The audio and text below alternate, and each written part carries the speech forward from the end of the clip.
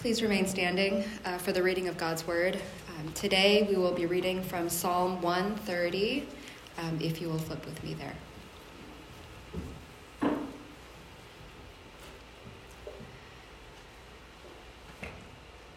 Out of the depths I cry to you, O Lord. O Lord, hear my voice. Let your ears be attentive to the voice of my pleas for mercy. If you, O Lord, should mark iniquities, O Lord, who could stand? But with you there is forgiveness, that you may be feared. I wait for the Lord. My soul waits, and in his word I hope. My soul waits for the Lord more than watchmen for the morning, more than watchmen for the morning.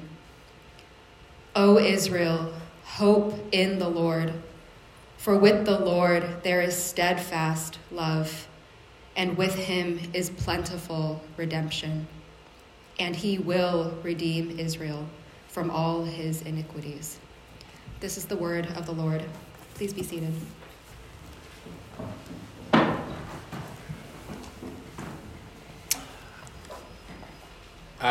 This coming Friday will mark 4 years of marriage for me and Amanda. But on July 20th of this year, we realized that we've actually been together for 11 years, which is kind of crazy because that's over a decade. Now, I know that pales in comparison to all of the elders in our church, but a decade is a long time to be with someone. Especially as we look back on all of the ups and the downs, all of the different life phases of transformation, and what I like to think is maturing, all of our different stages, the most blissful moments as well as the rough patches, dating, marriage, and then welcoming our first child into the world 2 weeks ago. And as my mind plays through this slow motion retrospective cinematic montage, I start pondering questions like, man, what will life be like when we're 60 or 70? And I'm sure that's a question you all think about every day too. When Amanda and I are, when we're out on the town or on a date, one of our favorite sights is elderly couples. Right? It's like they're so adorable. I think it's one of the most beautiful things that we get to witness as humans, especially when they're still holding hands and walking really slowly, when they're showing each other affection. And when I see it, I start playing out these hypothetical storylines in my head, sort of projecting these narratives of what their lives might have been like. The other day as we were leaving the hospital, an elderly couple was walking in. The wife was walking just a little ahead of her husband, and they were dressed very similarly, as elderly couples often do, and they just looked like a really nice elderly couple. But the husband had all these tattoos on his arms, and my mind went straight to oh man, I wonder what they were like when they were younger. I wonder what kind of people they were when they met, and I wonder what stories his tattoos tell, and I wonder why they're here at the hospital. And I start thinking about things like, I wonder what they lived through together. I wonder what scars they bear, or what hardships and wounds that they had to work through, or maybe that they're still working through. How many rough patches and how many dry seasons did they have to endure together in all their years together? And then, as I reflect, I ask myself, how does one finish well? How does one run the race of life and still finish well? What will I be like when I'm that age? I'd like to still think that we'll still be holding hands and showing each other affection and tenderness when we're old and wrinkly, and wearing matching bright t-shirts. And then I go one step further. After all those years, what will my relationship with God be like when I'm 60, 70, maybe 80? Paul writes to his protege, Timothy, I have fought the good fight. I've finished the race. I've kept the faith. Henceforth there is laid up for me the crown of righteousness, which the Lord, the righteous judge, will award to me on that day, and not only to me, but also to all who loved his appearing. Will I be able to say that?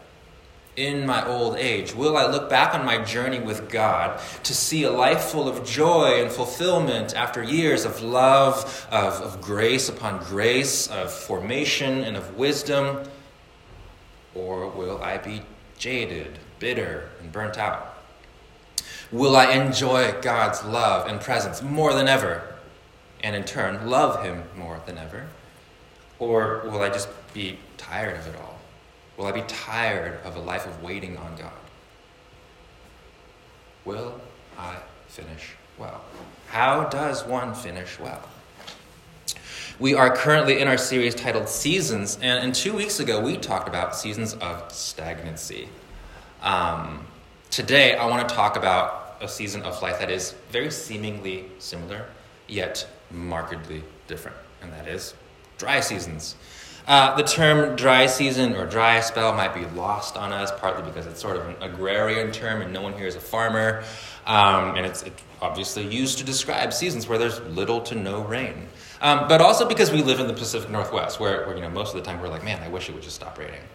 But spiritually speaking, dry seasons are times in our lives when we just feel like God is completely distant or not there at all. We don't feel any connection to him. We don't feel his love, even though we hear about it all the time. We see other people talking about it all the time. And then we find it hard to see his activity. And we don't feel like we hear him. It's as if he's completely radio silent. Now, just to recap our disclaimer from 2 weeks ago, this is not the same as stagnancy.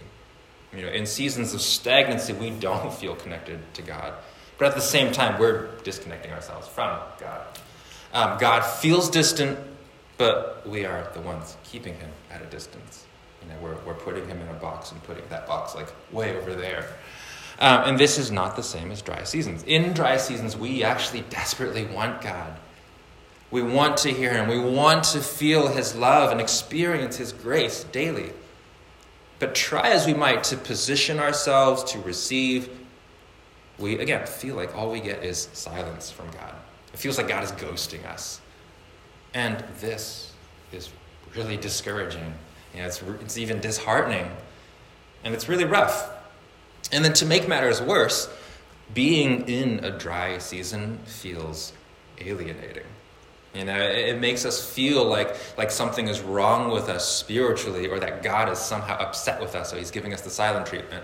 In our day and age, we're so indoctrinated by an achievement and results-based culture, coupled with a dash of prosperity gospel, like I do this, so I should get that our faith journey, or our perception of it, becomes really distorted and misguided. And we have all these wrong expectations about what relationship with God actually looks like. And so dry seasons feel like something wrong rather than something right, rather than something inevitable and something necessary even. And I would venture to say, and I hope you'll agree with me by the end of today's teaching, I would venture to say that God leads everyone he loves through dry seasons. Or in other words, God leads those he loves through the desert. And that doesn't make it sound any better, right? But today, I want to clear up any misconceptions that we might have. And I want to reframe the whole notion of dry seasons. If what I've described so far sounds like your current experience, what if this season of your life is actually a very sure sign of God's love for you? What if it's a very sure sign that he's inviting you away from a life of shallow faith and into a life of true faith? And what if this tension and discomfort you feel inside is actually God doing something incredibly important and necessary for your soul?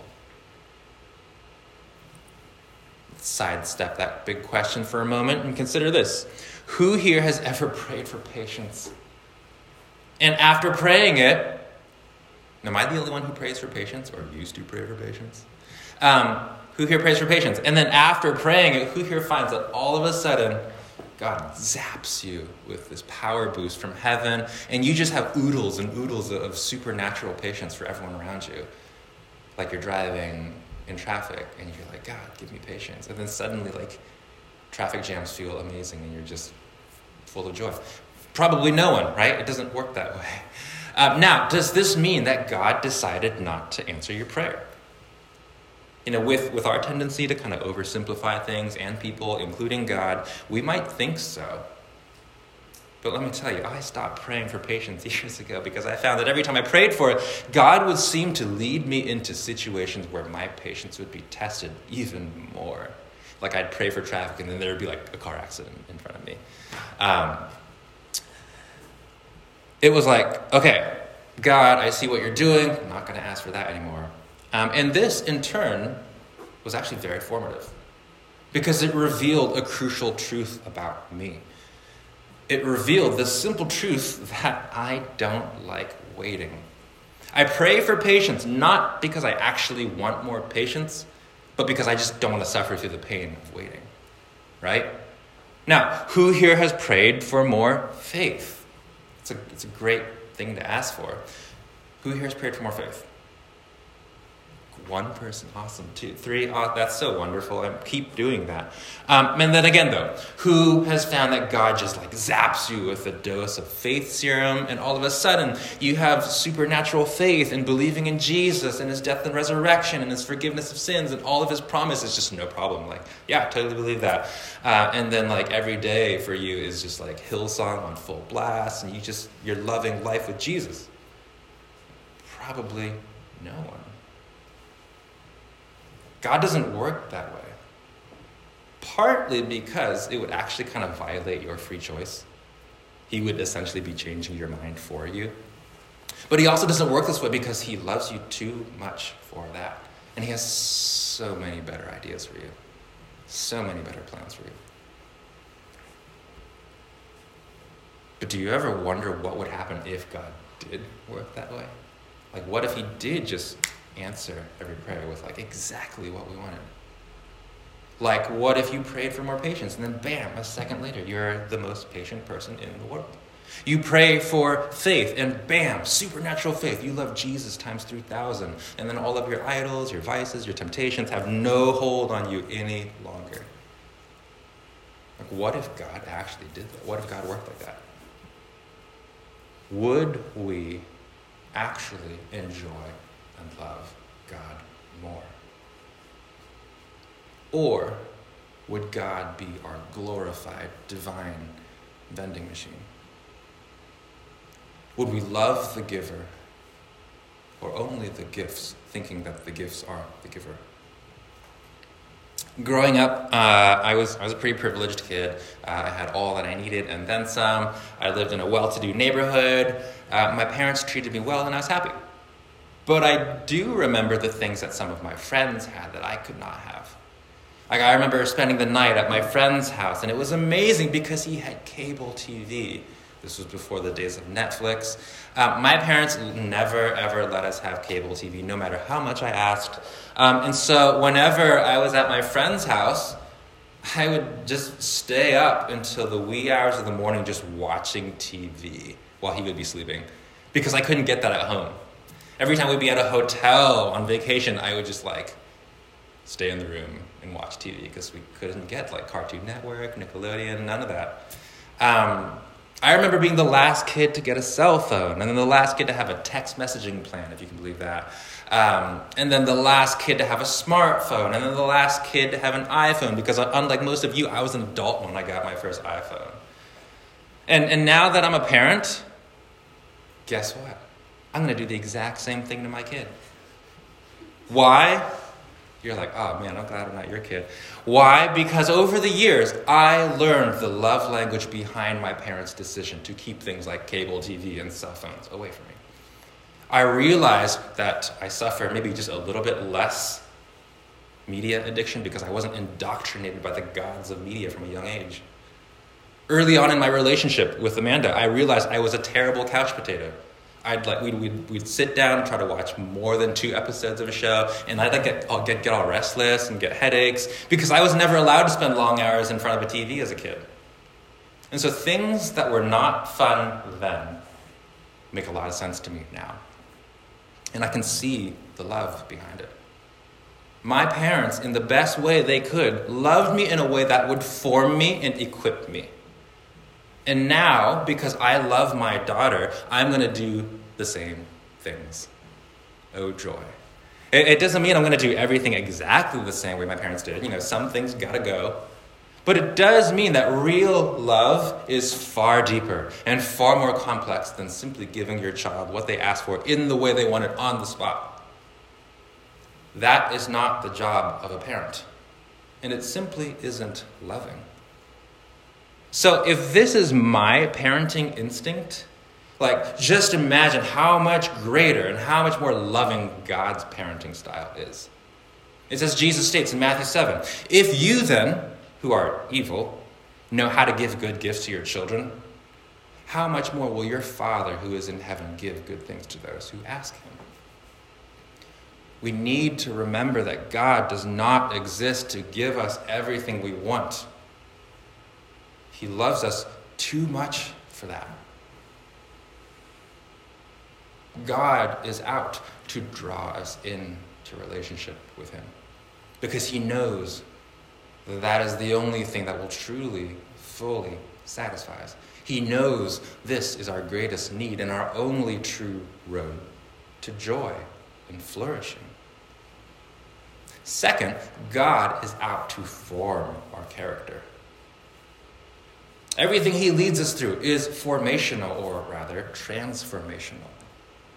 And so, friends, we must keep these things in mind as we go through seasons of life, especially dry seasons, especially seasons of waiting and waiting. So back to my previous question. What if dry seasons actually assure us of God's love and work in us? What if the terrible waiting game that is seasons in the desert, what if they're actually proof of God's love and presence in our lives? Do we have evidence to back this up? Let's look at a couple case studies. If you still have your Bibles open, turn with me to Genesis 12. Genesis 12, and we're just going to read the first couple verses here.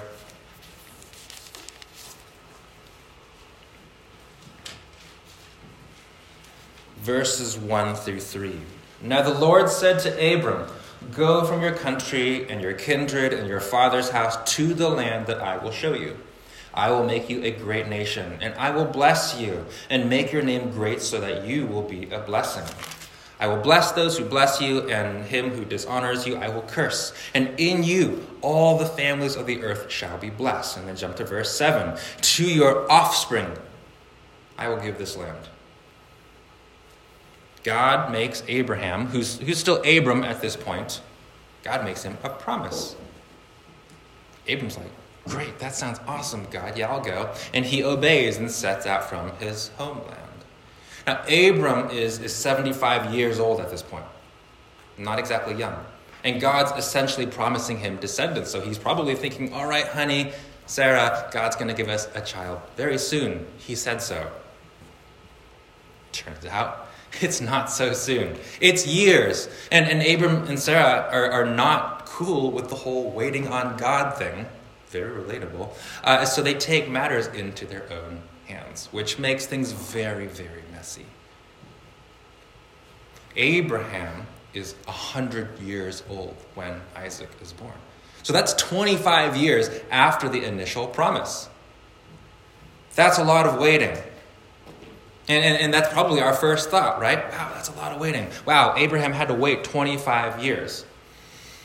What might not be our first thought is, I wonder what happened in the waiting. Hold that thought. If you continue down Abraham's family line, what you'll see is essentially a generational waiting game. Jacob, who's Isaac's son, Jacob's life is a life of waiting And a lot of it uncertain, nervous waiting. From the start, he and his brother Esau don't exactly get along. A birthright and a blessing get stolen. Another long story for another time. Jacob's life then becomes a life of running away and waiting. Waiting in fear that Esau just might actually come and kill him. And then after being tricked into marrying the wrong person, he has to wait to marry Rachel. That's another messy story that we don't have enough time for now. And then he has 12 sons after that. Man, it's not happy after that either.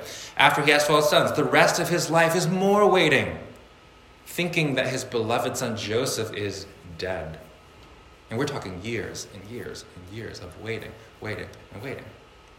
Moses, before being used by God to lead the Israelites out of Egypt, spends 40 years in the desert.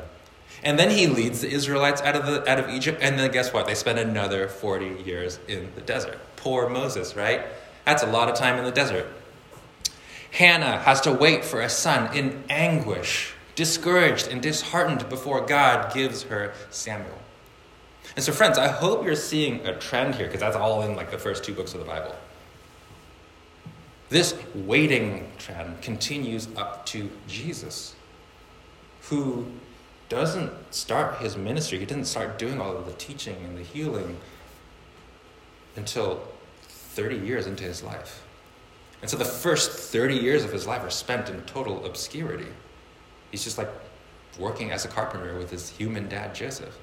And then after the 30 years, not straight into ministry. There's the whole 40 days and 40 nights in the desert, fasting and praying, and then being tempted by Satan right after that. And it's only then that he starts his ministry. It's a lot of waiting. And just to cement the thread here, in Genesis 3:15, after the fall, God says, I will put enmity between you and the woman, and between your offspring and her offspring. He shall bruise your head, and you shall bruise his heel. And this is a prophecy pointing to Jesus' victory over Satan, something that was accomplished on the cross, but we still wait for its final completion. Romans 8, Paul writes, for creation waits with eager longing. The whole creation has been groaning. We groan inwardly as we wait eagerly for adoption as sons, the redemption of our bodies. All of creation is waiting for renewal. I don't know if you've ever thought of it this way, but friends, as it turns out, the Bible is one big book of waiting. Has anyone ever thought of it that way? It's one big book of waiting. Man. And as it turns out, though, dry seasons of waiting in the desert, put us in good company, right? Puts us up there with Abraham and Jacob and Moses and Jesus. All of the people and lives described in the Bible, all the people whom God loves, calls, transforms, and raises up for his purpose, at the heart of all their stories is waiting. Really doesn't sound glamorous. God led them into seasons of waiting, dry seasons, life in the desert, and they decided to participate. They decided to wait on God, and great things unfolded. And so why would we expect our journey to be any different? Given the trend and the hallmarks of God's work throughout history, why would we want our stories to deviate from his beautiful narrative style? Now, as nice as that sounds, it still doesn't solve the problem of the waiting itself. As necessary as it is to our growth, waiting is still unpleasant. Yet dry seasons are not fun. Life in the desert can be discouraging and even painful. And there's no way around this. We're not going to puff it up and sugarcoat it here. But the important question to ask is this: what is happening in the waiting? What's happening in that waiting period? As we look to the lives of Abraham, Jacob, Joseph, Moses, Naomi, Hannah, Elizabeth, Jesus, Paul, and so many others, we need to ask, what happened in that waiting? What happened in the desert? First, dry seasons lead us to confront our fears and desires. They lead us to confront our fears and desires. Abraham realized how much he actually didn't trust God. And we see that in the ways that he lied and prostituted his own wife. That's fear that God would not protect him. There was the fear that God might not actually deliver on his promise, which led Abraham and Sarah to take matters into their own hands, fathering a child by Hagar. And perhaps you could say that this even reveals like maybe Abraham wanted the promise more than the promise maker. Psalm 130 verses 3-4 states, "If you, O Lord, should mark iniquities, O Lord, who could stand? But with you there is forgiveness, that you may be feared." In the waiting, Abraham's desires and fears are revealed and purified. He messes up, but God shows him mercy. And he's then led deeper and deeper into trust and faith. And this is proven. It's proven by his readiness to give Isaac back to God, essentially.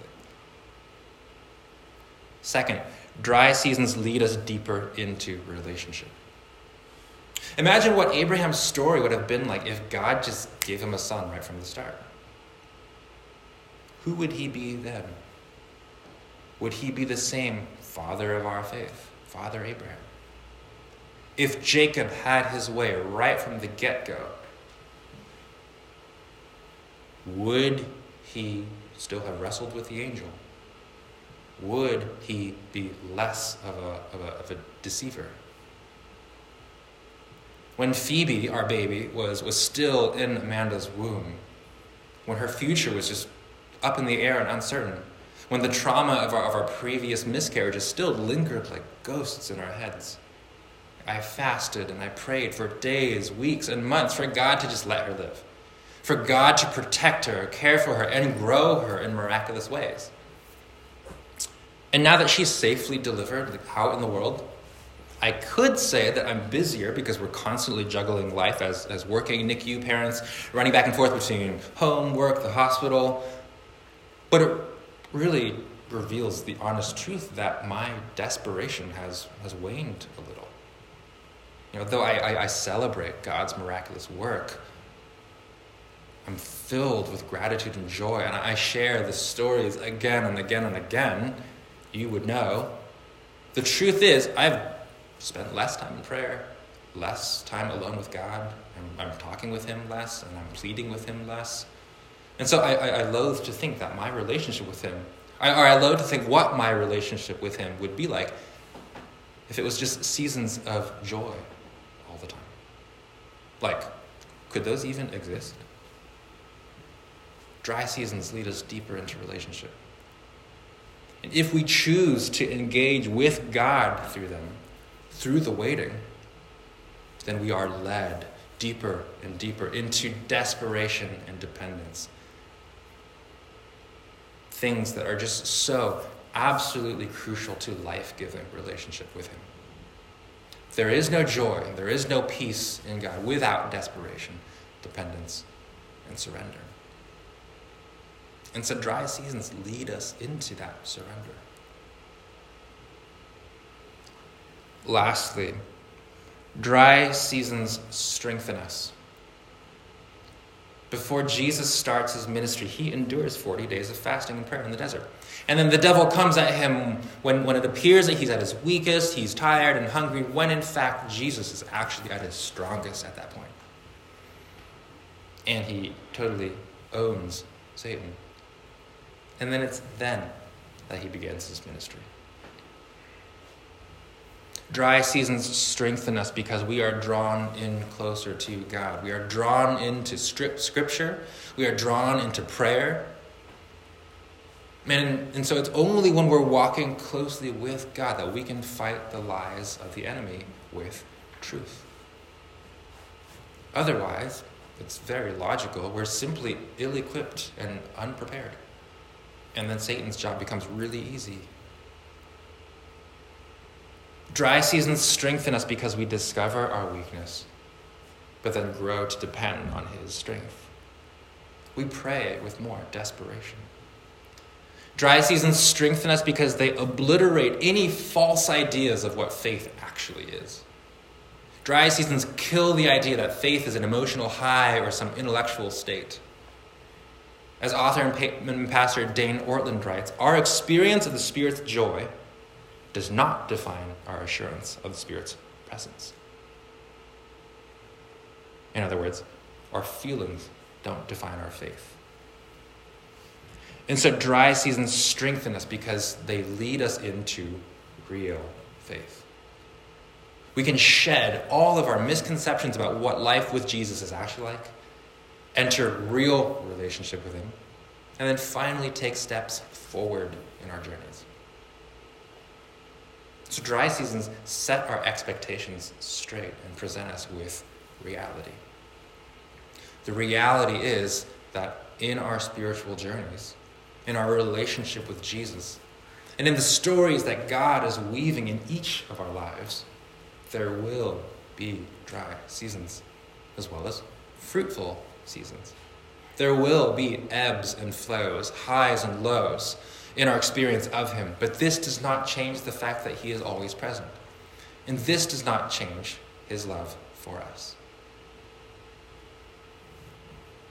The desert is where we must all go, because dry seasons play a pivotal role in our growth.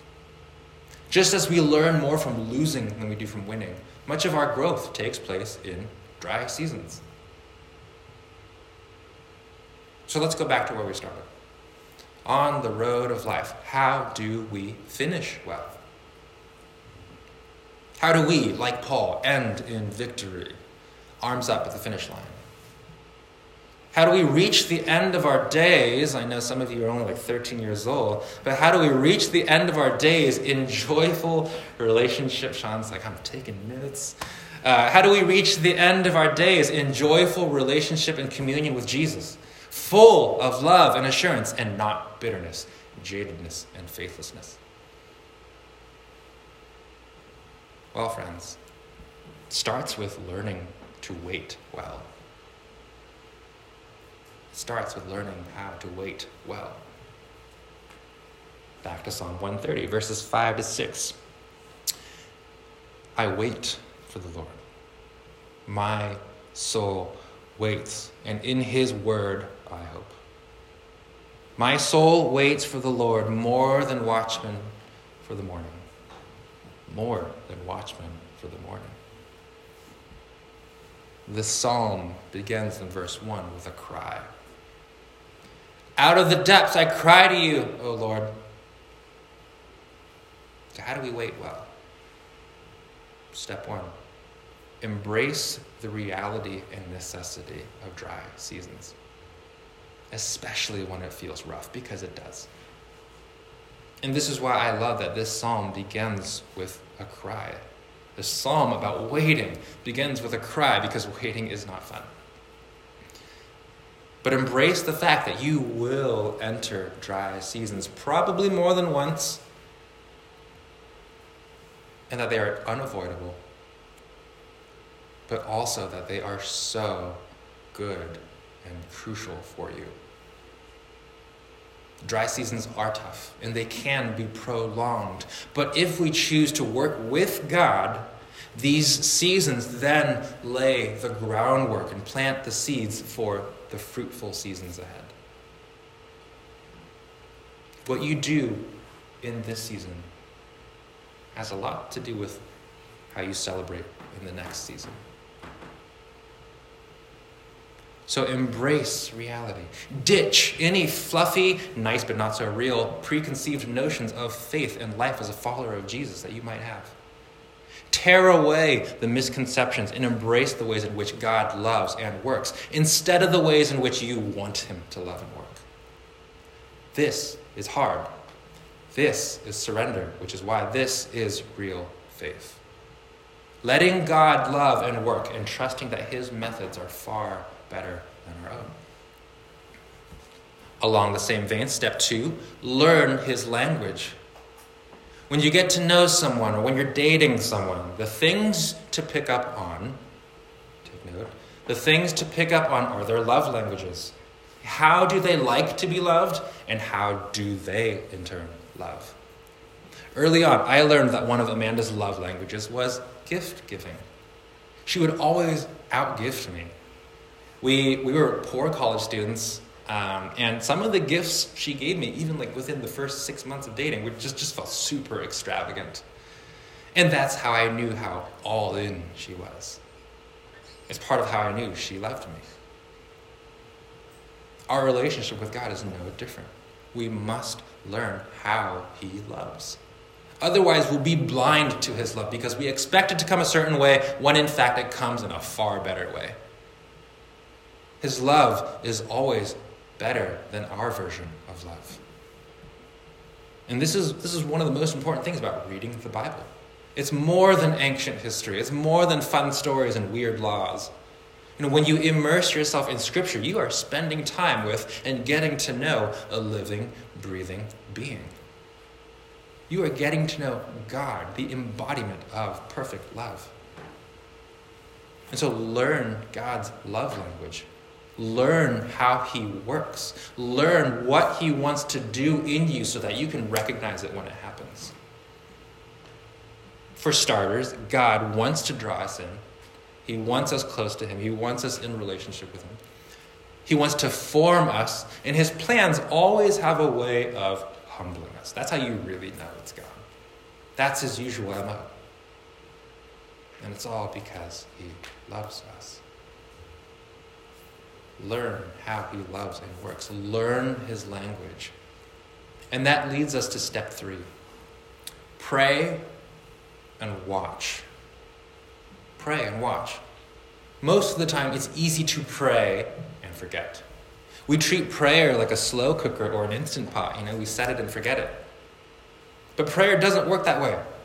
True prayer draws us in and beckons us to participate. We pray, but then we must keep our eyes open to how he answers. Because most of the time, it will be outside of our expectation. So often we pray with tunnel vision. We pray with an idea of how we want God to work, but then when he works in a different way, instead of seeing it, we just think he doesn't answer our prayers. Paul Miller writes in his book, A Praying Life, our prayer doesn't work excuse often means, God, you didn't do my will in my way in my time. But once we have an idea of how God loves and how God works, we'll have a much clearer picture of what answered prayer looks like. Do you see how spending time with God in Scripture goes hand in hand with praying? You really can't have one without the other. If you want to hear him, you must learn his language. Lastly, step 4. Stay in the race. Stay in the race.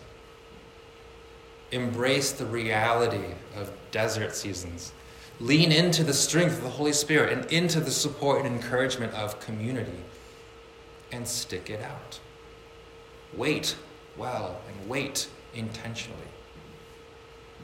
Because the waiting is the hardest part. We hate waiting. This is why Dallas Willard states, hurry is the great enemy of the spiritual life in our day.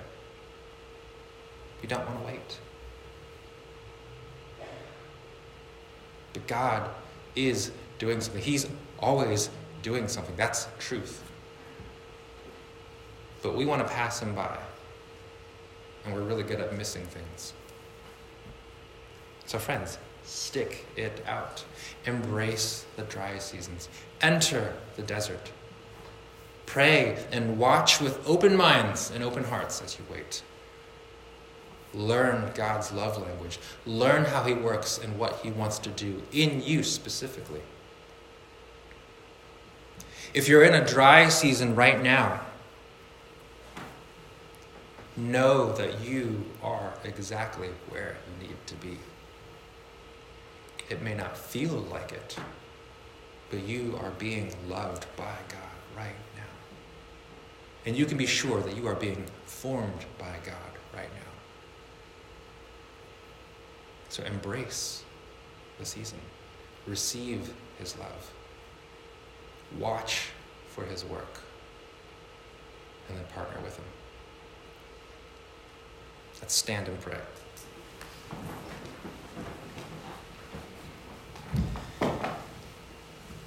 Father God, you work in amazing and mysterious and confusing and oftentimes very uncomfortable ways. But we thank you that doesn't change your love for us. And in fact, it proves your love for us. Because your version of love is infinitely better than our version of love. And so God, we thank you for loving us. We thank you that you are just always present with us, always working in us. And God, we just ask that you would help us to see and to learn your love language. Help us to take your invitation to just wait on you, to wait prayerfully and watchfully. Lead us into real faith. Lead us into surrender and dependence, God, trusting that this is the road to joy in you. In Jesus' name we pray. Amen.